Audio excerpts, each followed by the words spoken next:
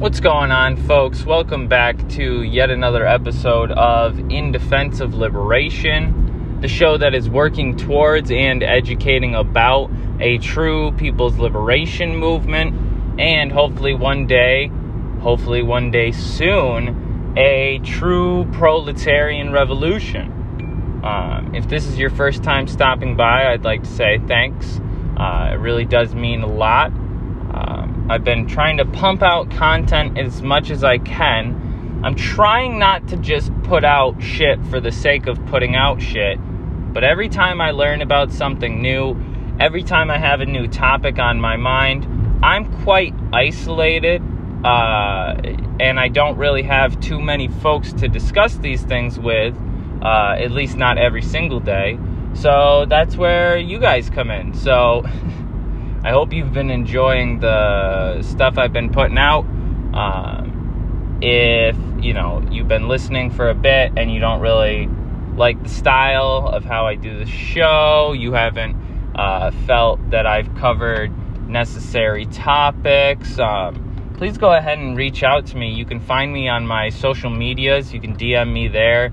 I'm on Instagram, TikTok, Twitter, and Facebook. You can also email me if you'd rather do a long form of here's why you're a jackass and I think you should stop doing your podcast. You can reach out at indefenseofliberation@gmail.com. No caps or spaces in that.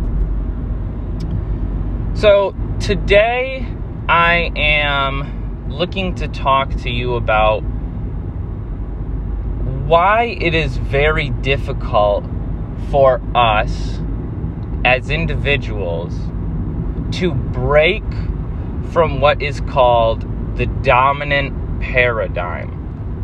Now, the dominant paradigm is a phrase used to kind of describe the overwhelming majority believed picture of the world.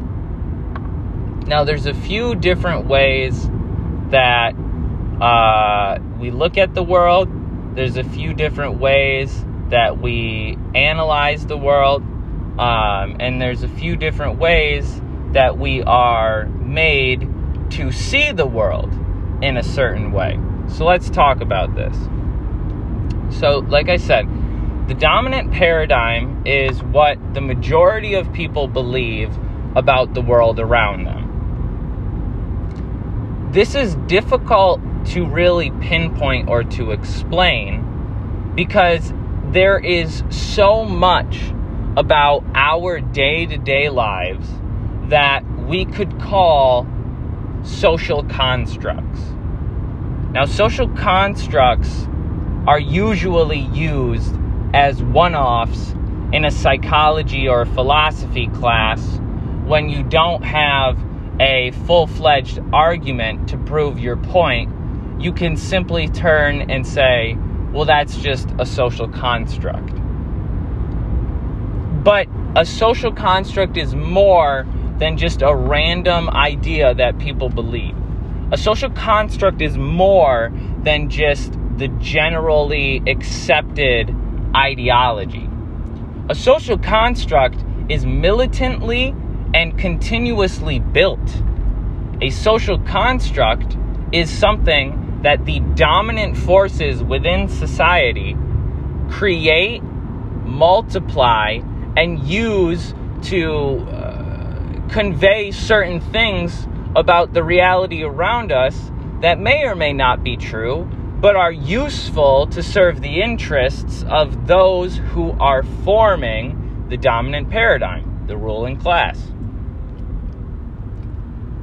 The ruling class is, as we discussed in one of my most recent episodes, it is not an amalgamous being. It is not one rigid caricature of a certain, kind of frame or form of action, of being.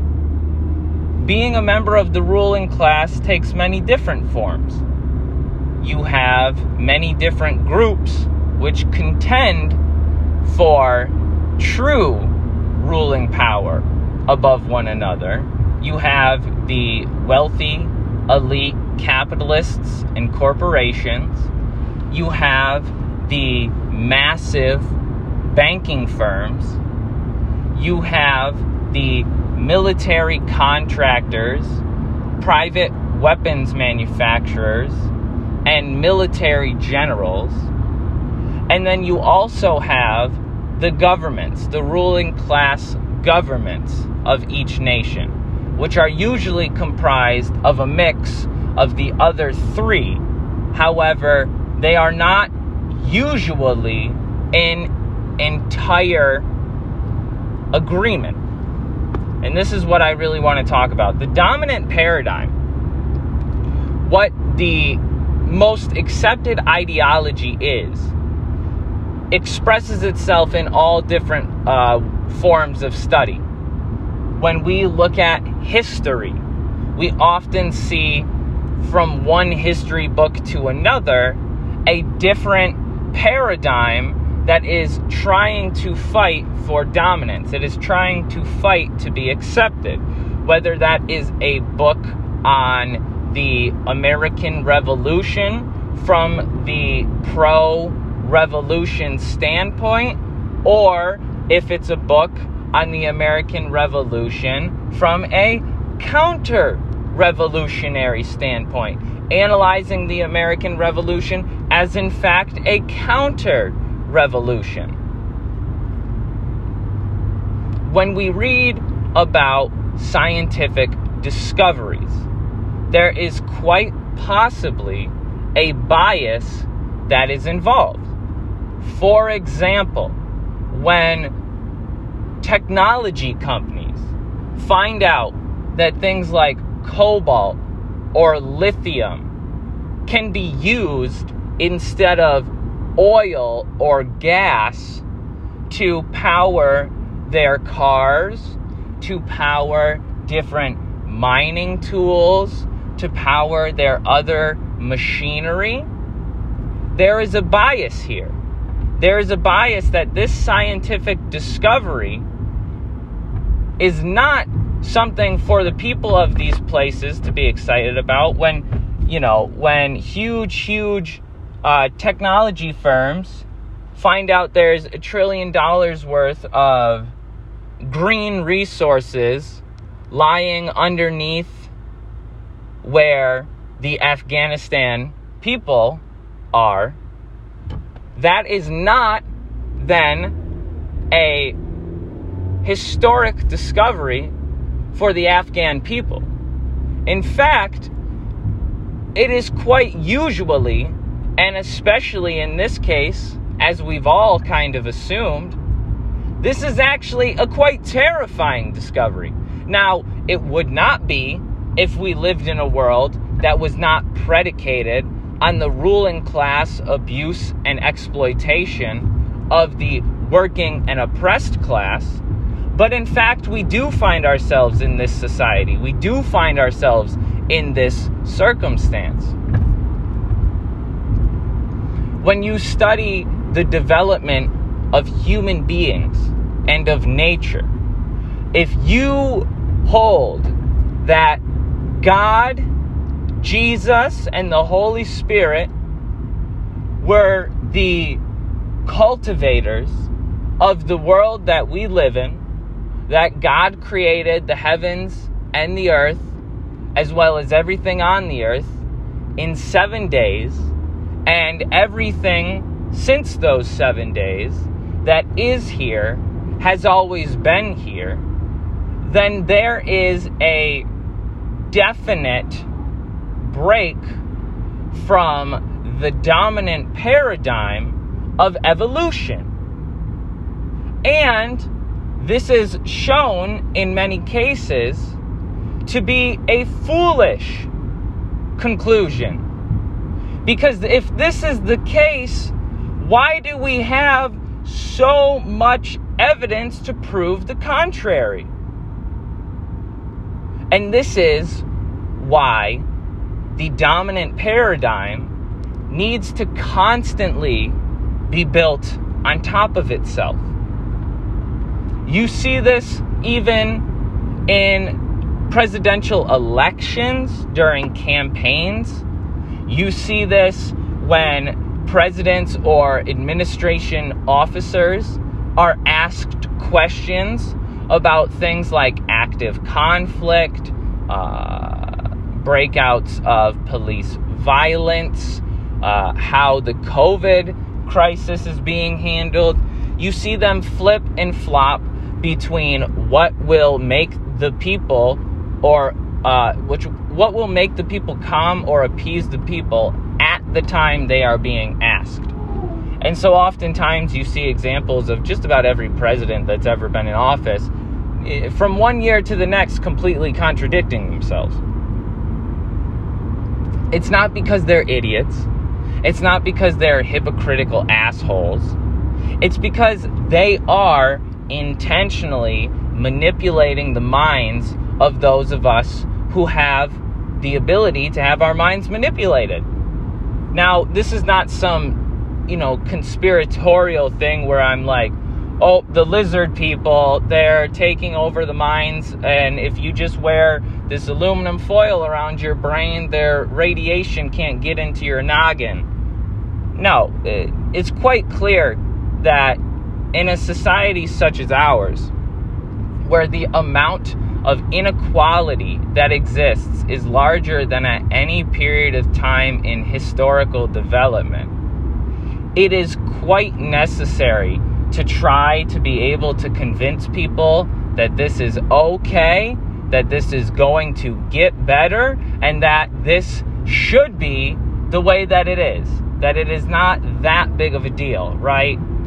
Well, not for nothing, I think most of us, whether we have had to come to these understandings through conscious and militant struggle, or if we were born on the side of the coin that suffers because of this inequality, we might have been born with some form of a knowledge of this through our very experiences. This creates a few different issues which we on the left need not simply be discussing, but must be theorizing and enacting plans to combat this. The first issue that it creates is just widespread propaganda. Obviously, there is so much misinformation, not only about socialism and communism, but about the day-to-day happenings of the United States of America. We have so much misinformation about certain programs like USAID and what their mission is. We have so much misinformation about the military and police forces, their objectives, what purpose they serve, their necessity. We are lied to about all of these things. And it takes years before documentation meets the public's eye. But these pieces of information do become available. And so many of us are just simply unwilling to go look at them. We are unwilling, and now of course this is predicated on the fact that someone or something has pointed out the contradictions within society to us, and we still choose not to do anything about it. There are so many on the left who are so incredibly misinformed about the history of the Soviet Union, about the development of the Cuban Revolution, about the ideology and actions of Marxists, Marxist-Leninists, Marxist-Leninist Maoists. They have a complete misconception about the state. They have a totally lacking philosophical, historical, and dialectic perspective of the world. And this is important because this flows in to being a feedback loop for the incorrect propaganda. You cultivate a mind, you cultivate a person who obeys who listens, who agrees and does not question, and then you feed it full of the information that you want it to believe.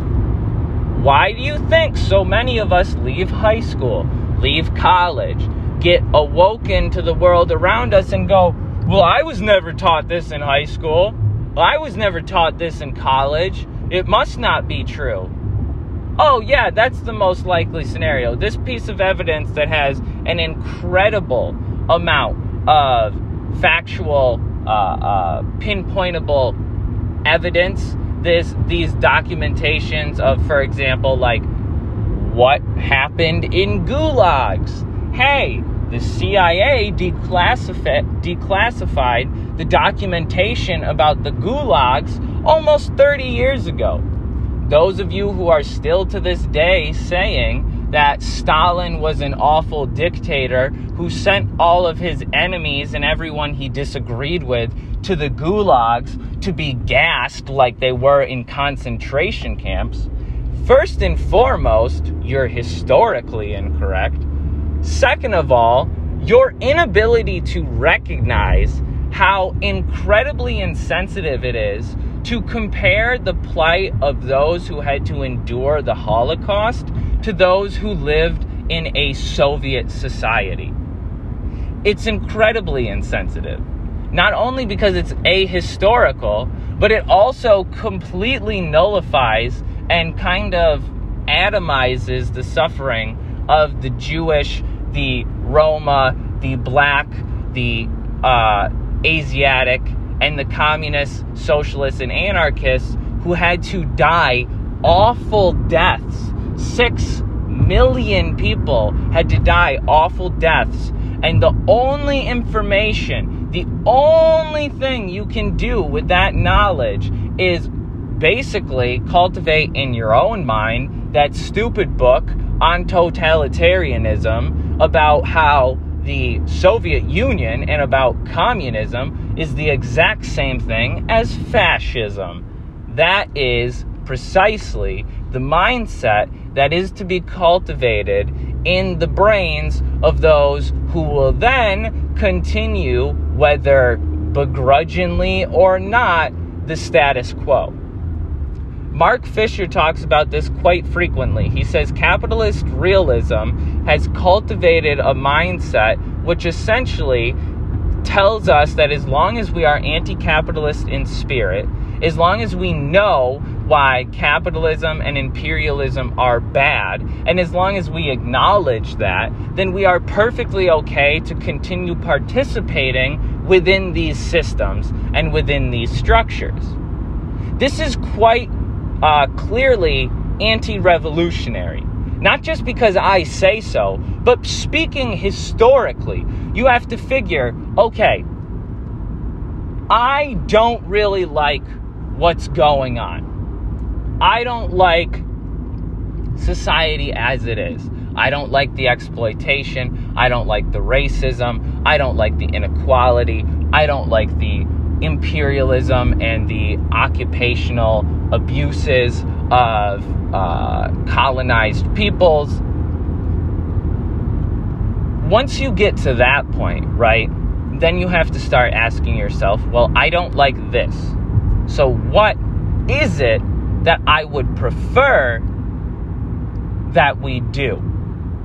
And you might make your way to all kinds of different theories, whether you go over to the Milton Friedmans, whether you go over to Peter Kropotkin, or whether you go over to Lenin and Marx, or you get philosophical and you go to Spinoza, or you go to, unfortunately, folks like Jordan Peterson, or if you go to folks like Slavoj Žižek to try to get an understanding of the world around you. This is a period we all find ourselves after we begin to recognize the kind of, again, contradictions within the society we live in. So, this society, again, is actively being built around us. And the mindset to be able to keep the society as it is necessary to cultivate in the minds of the citizens and participants of that society, because, of course, as we know, then they will continue participating in that society. Again, even those of us who aren't necessarily communists or socialists probably go to work every day and go, I fucking hate this. I wish I didn't have to work every day. But do they go, okay, what can I do to understand the relationship that is cultivated in my work and begin to try to combat that? And how is it that my society as a whole dictates that I and the rest of humanity must work for 60 to 70% of our weeks, 60 to 70% of our lives in a job which, quite usually has no real practical use other than to supply a consumer market. And on top of that, these jobs usually do not pay well. These jobs usually do not offer benefits of any kind. These jobs usually require an incredible amount of commitment. They require you to miss family gatherings. They require you to miss holidays so that you can work. They require you to put aside the rest of your life for a job which, again, does not provide. Even folks who recognize that they're getting the fucking short end of the stick, they can come to the conception that, okay, this is bad. This shouldn't continue. But then the next necessary step, if we are actually true, I don't want to say believers because we're not religious here, but if we truly do have these principles, these doctrines to stand against capitalism, to stand against imperialism, to stand against oppression, then we cannot continue on a day-to-day basis just simply participating in the society at large. We have to be cultivating some way or another organizations, movements, actions, demonstrations to combat this society, to combat this dominant paradigm. But we also have to realize, and this is the main point of why I wanted to record this, we also seriously need to realize that we cannot battle it out in the marketplace of ideas and expect that our ideology, the ideology which in every corner of our society is propagandized and agitated against, we must recognize then that we do not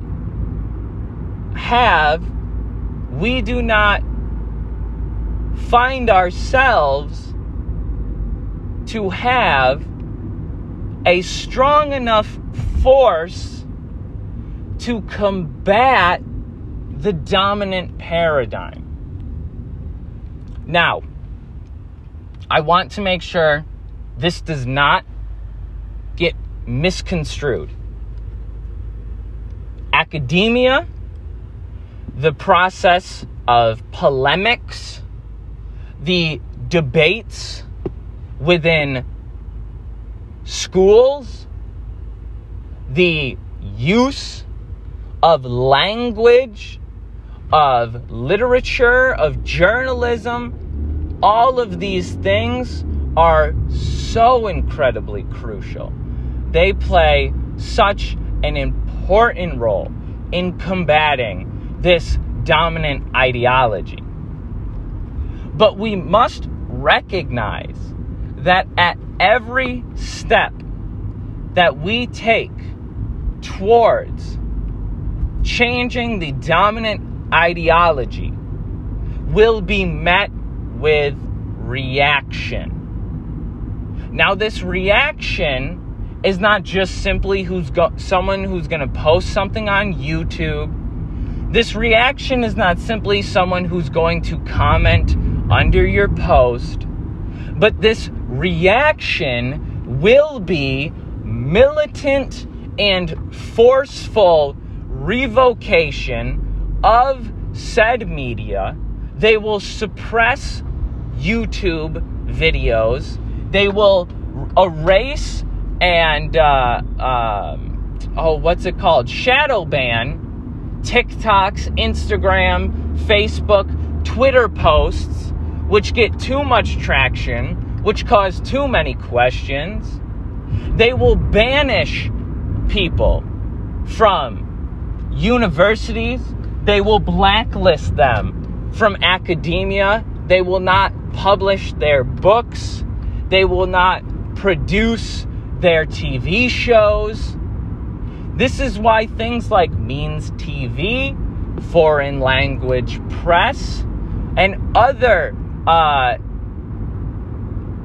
grassroots organizations like People's Dispatch, who are trying with all their might to fight against the ruling class's ideology, which convinces the masses that their suffering is necessary, that their struggle will build character, that their pain is due to a moral inequality, due to a ethical and value-based,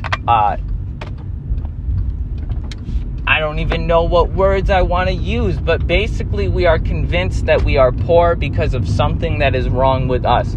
We are lazy. We are stupid. We are ignorant. We are stubborn. We are X, Y, and Z. But we're never, according to them, exploited. According to the ruling class, we are never oppressed. We are never facing a wall in a hard place, trying just to have a roof over our head, trying just to be able to live our lives as human beings and not appendages to machines.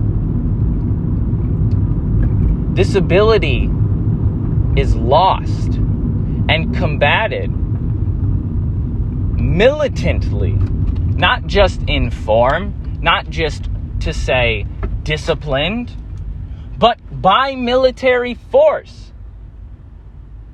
They even convince us that the use of incredible brutality on the citizens of this country, the indigenous peoples of this land, and people all across the world. They tell us this is to spread democracy. But I ask two things. First of all, what good has this democracy brought to us in the United States? What good has this democracy given us in the last 250 years? And the follow-up question that will really reframe our thinking is democracy for who? Because you and I do not enjoy the same democratic rights as the individuals who work in the state, who are military officials, who are police officers, who are judges and legislators, representatives, senators, congresspeople. We do not receive the same democratic nor human rights. We are told that we are free. We have liberty in this country. But as we know, that freedom only extends so far. That liberty is only the liberty to survive or to starve. This is the freedom which we are allotted here in the United States. We are allowed to work for the rest of our lives. We are allowed to struggle to afford housing. We are allowed to pay incredible co-payments insurance bills, etc., just to be able to seek medical treatment. What good is such a free, democratic society which offers no freedom and no democracy for the very people who build this society, for the very people who have built the wealth and provided the means to become so empowered to the ruling class? Who has built this society for our oppressors? Who has labored and given over everything that they could ever have, that they could ever own, simply to hope to be able to live a decent life? And those of us who are making our way into the workforce, making our way into military service or university careers, we see no future. We see no guarantees. We see 70, 80, 90-year-olds working. We see people on the side of the road holding up signs, begging for a meal, just something to eat, oftentimes less than a mile away from a store full of food that no one will give these people, that no one will give these people money to go get. And again, we must recognize here, it is not our purpose to simply help people make it by in such a repressive society. Our goal is revolution. Our goal is the eradication of this oppression, of this suffering, of these struggles. We cannot just simply write books, make podcasts, have individual conversations. We must use every opportunity that we have to be able to not only spread information, but build organizations. Kwame Ture, many others since him, have made incredible points to say, we need not movements. We need organizations.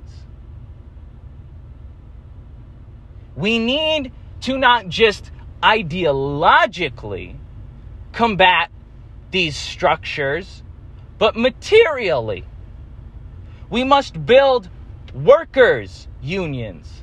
We must build poor and homeless organizations. We must build councils of representatives of the very suffering and oppressed people themselves to be able to dictate and decide how society goes about combating their struggles and eradicating their oppression, because it is possible, because it is necessary, and because if we don't do it, if we do not build these material components which can impact the lives of the billions of suffering people on this planet today, then it doesn't matter how correct our take is. It doesn't matter how many times we post podcasts. It doesn't matter how many views on YouTube we get. And it doesn't matter how many likes on Instagram or Facebook or TikTok or Twitter we receive. The people are still suffering. The people are still without homes, without food, without health care, and especially without power. Because Kwame Ture, again, makes it very clear in his book from 1968, I want to say, called Black Power, The Politics of Black Liberation in America. We need political power. We need organizations which are capable of combating the ruling class. We need militant forces which are ready and able to overthrow the military forces that occupy and oppress us today. If we do not have this, it doesn't matter how great our ideas are, they will kill us. They will suppress our books. They will erase us from history. We have to make history. We need to make revolutionary history. And to do so, we need to use the history which they have tried to suppress. We have to use the ideas of those who have come before us, who have implemented those ideas, which have been tested against the material reality and have won out. We need to study the Paris Commune. We need to study the Russian Revolution. We need to study the Chinese Revolution. And we need to use each and every piece of information, every tool at our exposure, every avenue which is available to us to not only propagandize and educate, but to emancipate, to liberate, and to revolutionize the working and oppressed people's realities. We need a revolution. We need the dictatorship of the proletariat. We need scientific socialism. Because even though these ideas, these systems, these structures, and these histories have proven that there is not just purely good found in these things, there is never, ever purely good or bad found in anything. We must not condemn these revolutions for their mistakes, but we must learn from them. And we must learn quickly, my friends, because today we see across the world that the ruling class is attempting a final solution to the class struggle from above.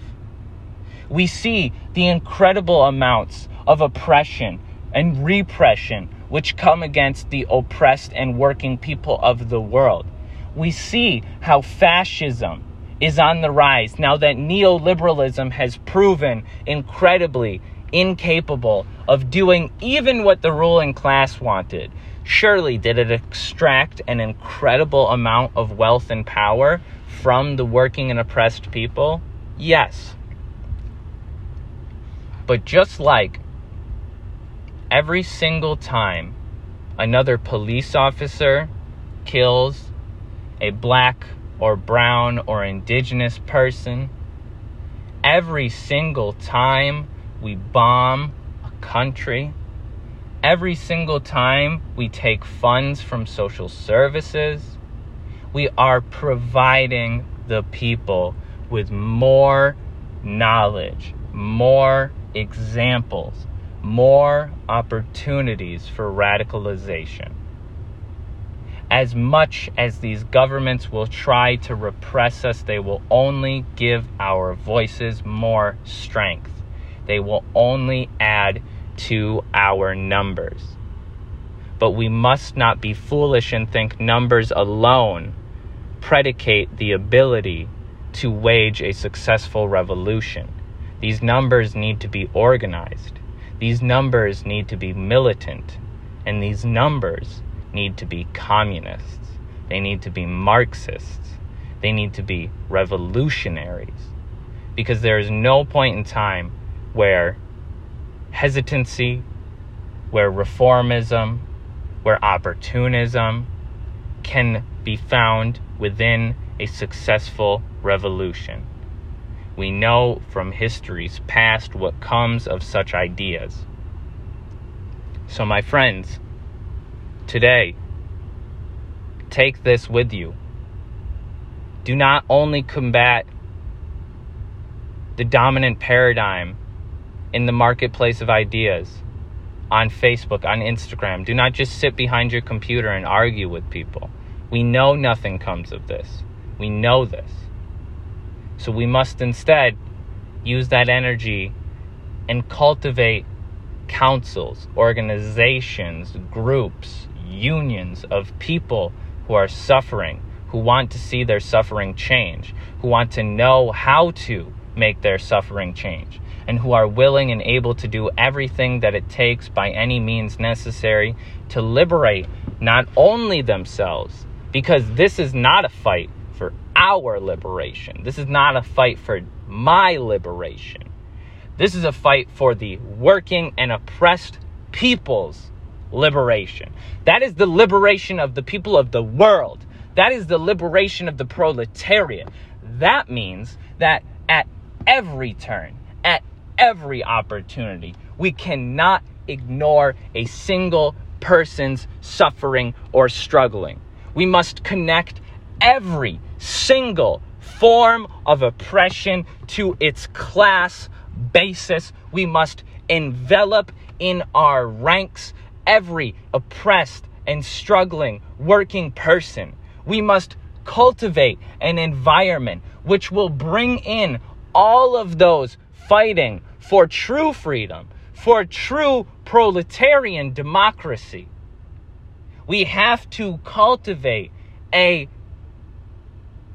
political weapon, a powerful force, which not only is able to eradicate, and I mean burn it down, I mean to ashes, the ruling class structures, I mean completely wipe from the face of the earth anything that is merely capable, only in the smallest amount, to give air, to give spark, to give energy to such ideas, to such oppressive rule and practices. And in order to do that, we cannot just simply all be against something. We must all be for something.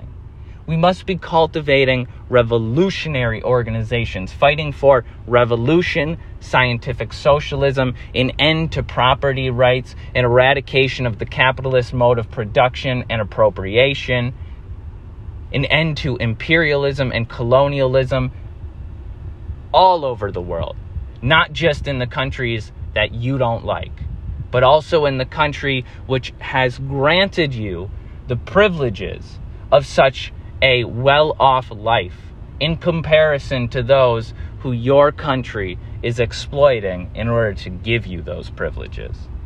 Now, I'm not saying that those of us in the imperial core are not oppressed or that we are not struggling, but we must recognize that our struggles and our suffering is predicated on the extreme abuses of the global South.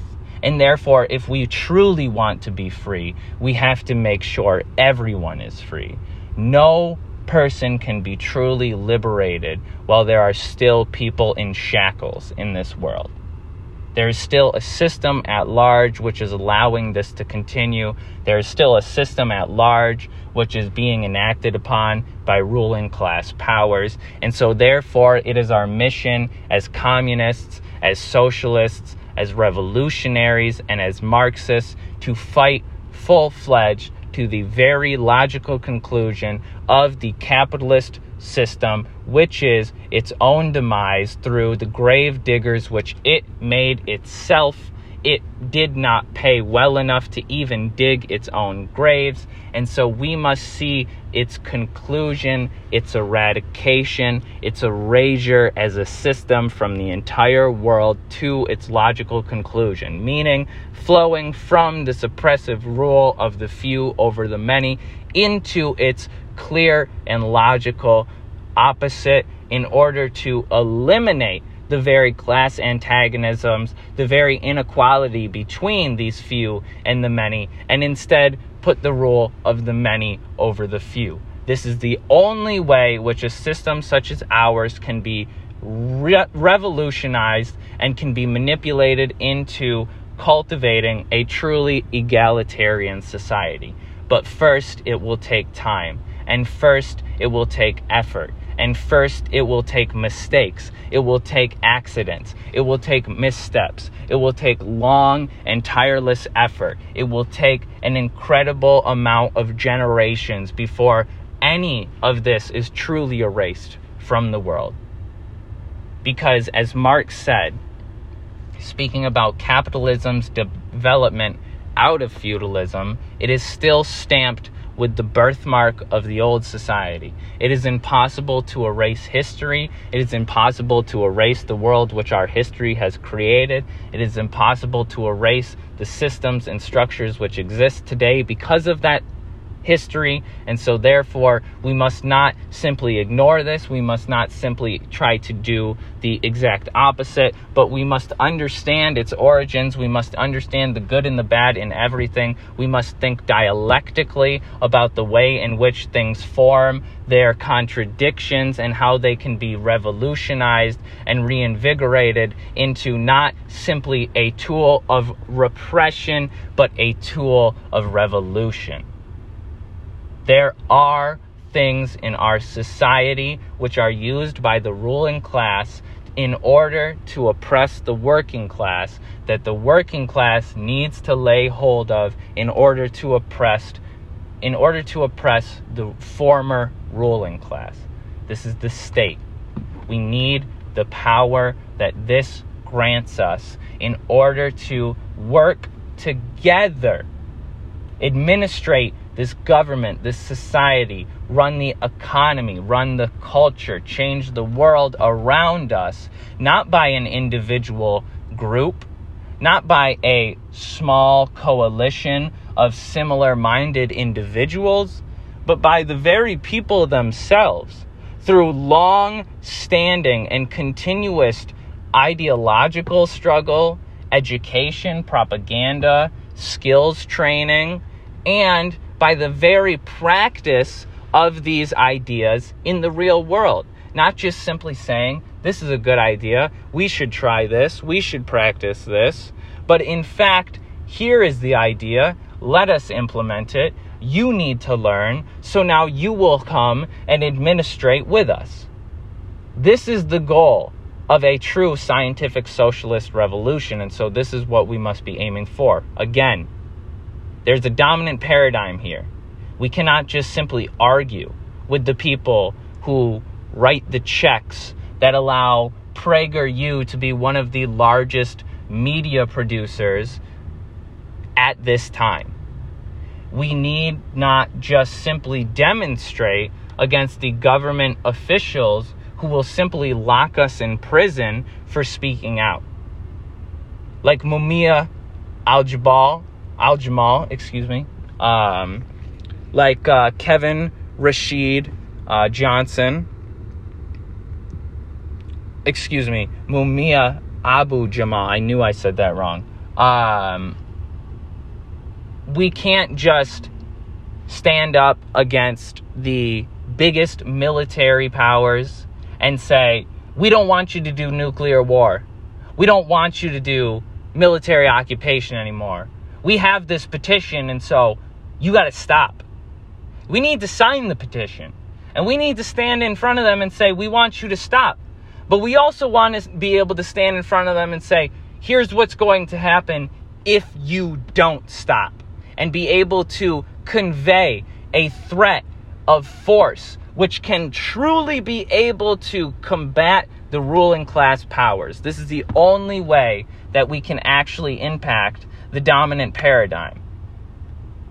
And this means, my friends, we need to be building revolution, not just great ideas, not cool organizations, not third parties, but we need to be building revolution through each one of these means. They cannot be a means in themselves. They must be a means to an end. Our end being revolution. And our revolution can no longer be something which we put on the horizon. Our revolution is not something we can say, when the masses are ready, we will have it. The masses are ready. The masses need to be told, here's why you're ready. Here's what you need to be ready against. Here's who you need to be ready for, and here's who you need to be ready to take out.